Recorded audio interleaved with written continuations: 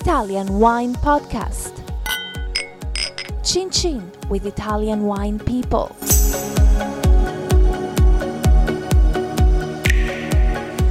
Hello, this is the Italian Wine Podcast. My name is Monty Waldin. My guest today is Filippo Antonelli.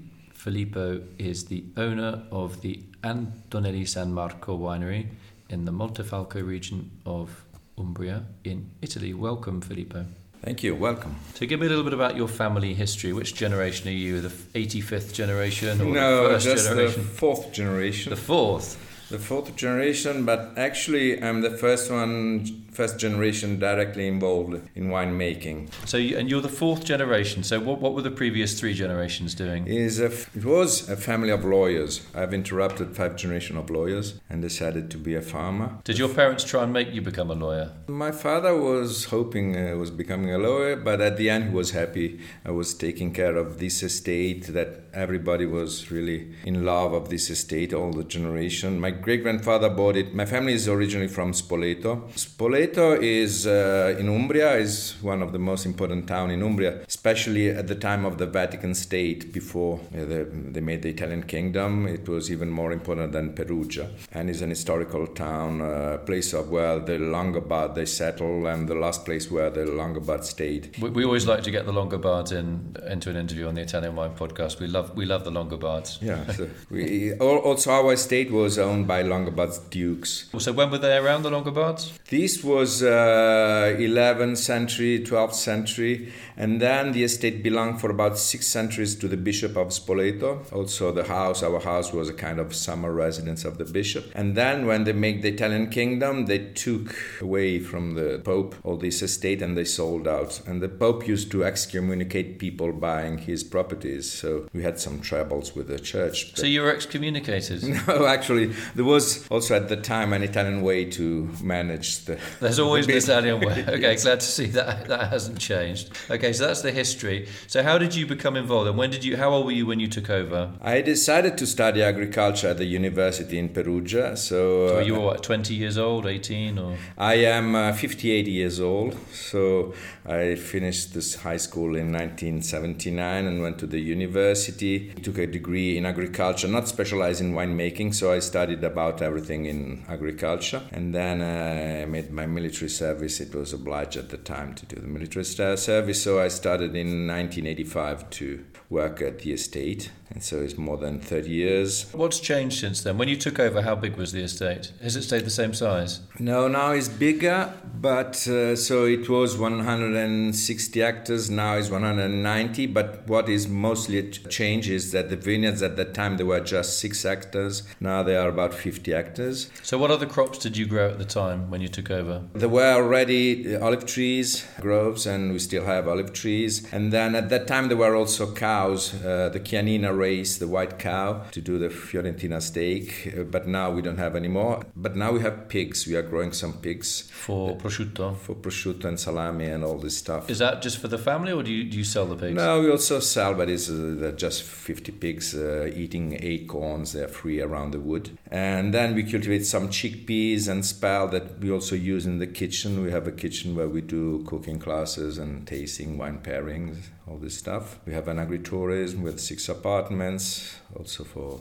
wine tourism. So you really got the complete package, haven't you? You can stay there. I like to, not just to cultivate vines, I like the estate to be alive, also with some animals and chain turning, also the production. The estate is organic certified since 2012. So that's for everything, that's for the pigs? Everything is organic. Was it difficult going organic? I mean, I know you were quite organic beforehand, weren't you? So we were almost, but was not the same. So it's difficult when it's a big estate. It's not as easy if it's a small estate. But we managed, we made some experience. Now I think everything is much easier. Did your employees like the change, or did they find it more complicated? They were not so happy. 50-50, yeah? Yeah. Were they afraid of losing their jobs? Oh, the crazy boss is taking us organic, we're all going to starve. No, it's just that it's more tricky to manage the vineyards, because you must have a balance in the vineyards. You don't have chemicals to spray, so to have safe grapes you must take more care of the vineyards, so there is more manual work. So how much did your labour costs increase? Normally, when I ask producers, they normally say they have like maybe another 10% extra cost. Yeah, maybe, Sagrantino has a lot of leaves and a lot of bunches. So, it's vigorous. So, Sagrantino is much more tricky than Sangiovese or Cabernet Sauvignon or Merlot. So, but then when you find the balance, it goes better every year because then we don't need to cut to do green pruning. So, in a long term, I think it won't be so tough. It's a lot of bureaucracy, of course, a lot of piece of papers to write. Yeah, it's interesting you talk about the vigour of the vines, that with organic practices, once the fertiliser, the salt fertilisers, the soluble fertilisers have sort of disappeared, the vine vigour becomes less problematic, and then it's much easier, as you said, you can prune more quickly, you have less work to do trimming shoots. Have you seen a difference in the phenolic ripeness of the grapes because of that? This is tough to find because, every year there are so many factors that change, that it's tough to tell if it's due to being organic or not. Is fermentation a bit easier? Fermentation, it's easy, yes. The problem we are having in these last years is that we have too much sugar, too much alcohol. So this is what we are trying to manage. Also because reducing too much the production. I think we overdid in the past to reduce too much. On the other side, you have too much alcohol. We have a very good standard every year. Maybe in the past it was 1 year good, 1 year bad. It's more consistent now, you're saying? Yeah, now it's more consistent, but the alcohol is one of the problems. Not only due to the global warming, but also because the density of vines per hectare is higher than in the past, and the production is lower, so they concentrate all the energy on few grapes. Are you using any cover crops, sowing things between the row, plants between the row? Yes, we do some servation. So what are you using? Using cereal crops like barley? Depends on the vineyards. If there is if it is weak vineyard, we give more legumes family, or cereals. If it is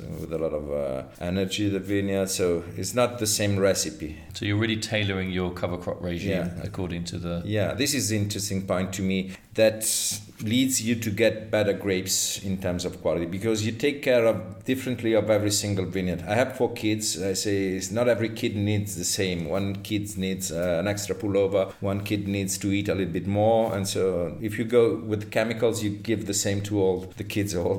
Is it more fun when you're doing the harvest? Are you really seeing a much bigger difference now in terms of flavour profile from each plot because you're farming them individually? Are you really picking that up in the wine? Yeah. Is it more fun though now? It's more fun and it's more stressful. It's interesting. Yeah. And it's good to have different expression of the grapes. What about the in terms of, we always think about Sagrantino as a very tannic grape. Have you found it easier, the extractability of tannin now that you've gone organic? Do you have to do less pumping over, less maceration to extract the same amount of polyphenols as you were before? Actually, our problem is opposite. We don't want to over extract because Sagrantino has so much structure that historically our idea of wine of Sagrantino is not to over extract. So the polyphenols, they are released very quickly because they are mostly in the skins, not in the seeds. And so in the first days, they are immediately released. The point is, and what we are doing now is doing longer and longer skin contact, even 2-3 months, because doing this you get more balance and more. You get smoother tannins. Yeah, smoother tannins. And the point is, the real difference now is that we harvest when tasting the skins, they are ripe, and so the ripeness of the tannins is really different now. So you're picking on ripeness of tannin rather than just on sugar levels? Yeah, sure. We don't look very much to sugar or acidity now, much more to the tannins. So you've obviously done a lot of work in the vineyard. If I gave you a magic wand, like I was a magician, I said, I'll give you one extra thing for your vineyard, what would it be? Would it be more workers? Would it be a new type of machinery, or changing some of your soil types? What would you do if I gave you a magic wish? I would say it's what we are doing now. We have just enlarged the estate because we were looking for some east exposition. Cooler sites. Yeah. Because we have mostly south and west, which were supposed to be the best. But now with the global warming, some years they are very good, but some years, that's why now we have just bought a new estate in the mountain, very steep. How high? And it's 450 meters, but it's very steep and east facing, so you get the sun in the morning, and we will make a very, I think, elegant second. We have already experienced this grape, and we like very much that exposition. So what's the altitude of the main vineyard? Between 300 and 400 400. Our highest is 400. That's still quite high though, isn't it? Yeah, but we are on the top of a hill. So very sunny spot. So what about your main, apart from Sagrantino, what do you make? The biggest production is Montefalco Rosso, which is a blend mostly Sangiovese and Sagrantino. And then we do Grechetto. But now what we are focused in and very enthusiastic on is Trebbiano Spoletino. Trebbiano Spoletino is not a clone of the big family of Trebbiano. It's a specific grape variety, very typical of this area from Spoleto, which was almost disappeared because Grechetto took the place of Trebbiano Spoletino. And now there is a renaissance for this grape, and it's very interesting grape, and we are with a very potential of aging, long potential aging, and so we are working a lot on Trebbiano Spoletino. We are doing a regular Trebbiano Spoletino fermented in large oak barrels of Austrian oak, and now we will do a single vineyard with a very long skin contact in ceramic vats. So will that be like an orange wine? It's on the family, but it's not oxidized because we keep also the CO2 from the fermentation. We made a 8 month skin contact, so it's very long until June. But the wine is not at all oxidized. What are the main flavors in that then, from the Spoletino, Trebbiano Spoletino? Trebbiano Spoletino is particular because I have both some, you can get both on the nose and on the taste, on the palate, some yellow fruit like tropical and some green fruit for freshness. A nice combination. Yes. When you leave it on the skins for so long in the ceramic containers, is there not a risk of getting a wine with very low acidity? Is Trebbiano Spoletino quite an acidic grape? It is. Okay. Has a good acidity, so there is not this problem. We were worried about being orange oxidized, but the wine is clean, because I like the orange wine, the natural wine, but they must be clean, and without being natural, organic or orange doesn't mean that the wine must taste badly or smell badly to me. Yeah, I'm 100% in agreement. Any other news? Any other plans? There is this new plan on Trebbiano Spoletino and the production of cold cuts, which is quite recent. So when you talk about that, those are the pigs, right? Yes. When you say they live in the forest, what kind of trees are in the forest? Mostly oak. And they're eating the acorns, are they? They're eating mostly acorns. So the oak is the evergreen oak, giusto? No, it's not the evergreen. It's another oak. It's called Roverella or Farnia. It's not the oak suitable for wood barrels. In Italy, unfortunately, we don't have this kind of oak. It's a huge oak. So, and they're completely free, or they're like little zones where they can go? No, they cannot. They have a zone because we mustn't let the wild boars get in. Sometimes they get in, but this is forbidden. So what, you fence off different areas, do you? We also move them. We have different places so that the soil can rest, the grass can grow again, and then we turn them. And in some periods, at the end, we also feed a little bit with our cereals and legumes. Fava beans. Yeah, what's interesting about your estate is, I know you've gone organic now,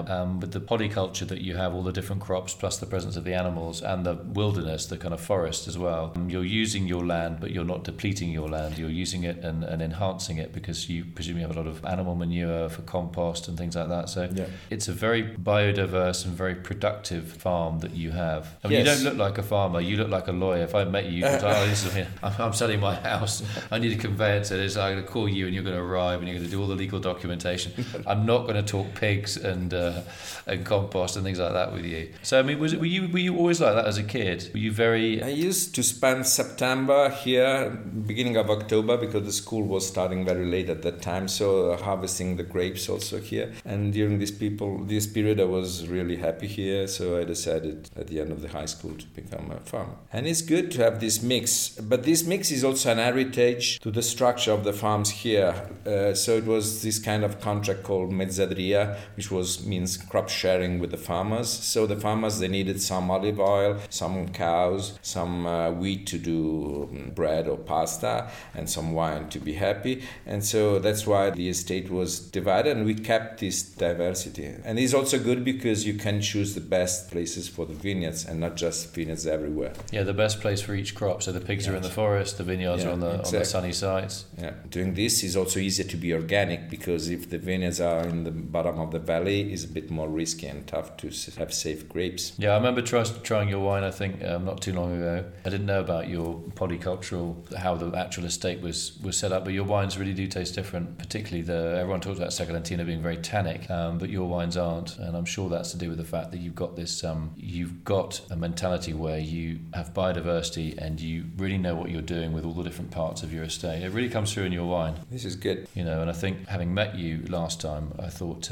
the whole issue about Sagrantino is, it's tannic, and everyone's, it's tannic, we don't know what to do, it's tannic. It's also true that in general, I say in the area, the Sagrantino vines, they are all young, because we had this boom at the end of the 90s, beginning of 2000, so everybody arrived here and planted, and then it takes 15 years, and then we release the wine after 5 years. So I believe that in general, the next vintages of Sagrantino, they will be more and more approachable and with some balance. Also, the farmers, the winemakers, they know more and more, so it takes time. Yeah, so important areas, they don't grow very fast. Sagrantino is an historical area. We have a long tradition since the Roman time, 1500, all blah, blah, blah. But in terms of quality, is a very young area, as most of the Italian areas, except Piedmont, because it's close to France. Close to France. We didn't say it was once part of France, but Savoy. We're not going to talk about that. Okay. No, it's very optimistic, and I think what you said is right, that Sagrantino is entering a phase of less experimentation and more maturity. People are more sure of what they're doing. It's not an easy grape to work with. You've obviously got a little bit more experience than most. Filippo Antonelli from the Antonelli San Marco Winery. If you are in Umbria and you have one winery to visit, this would be the winery that I would recommend anybody go and visit, because there's lots to see, and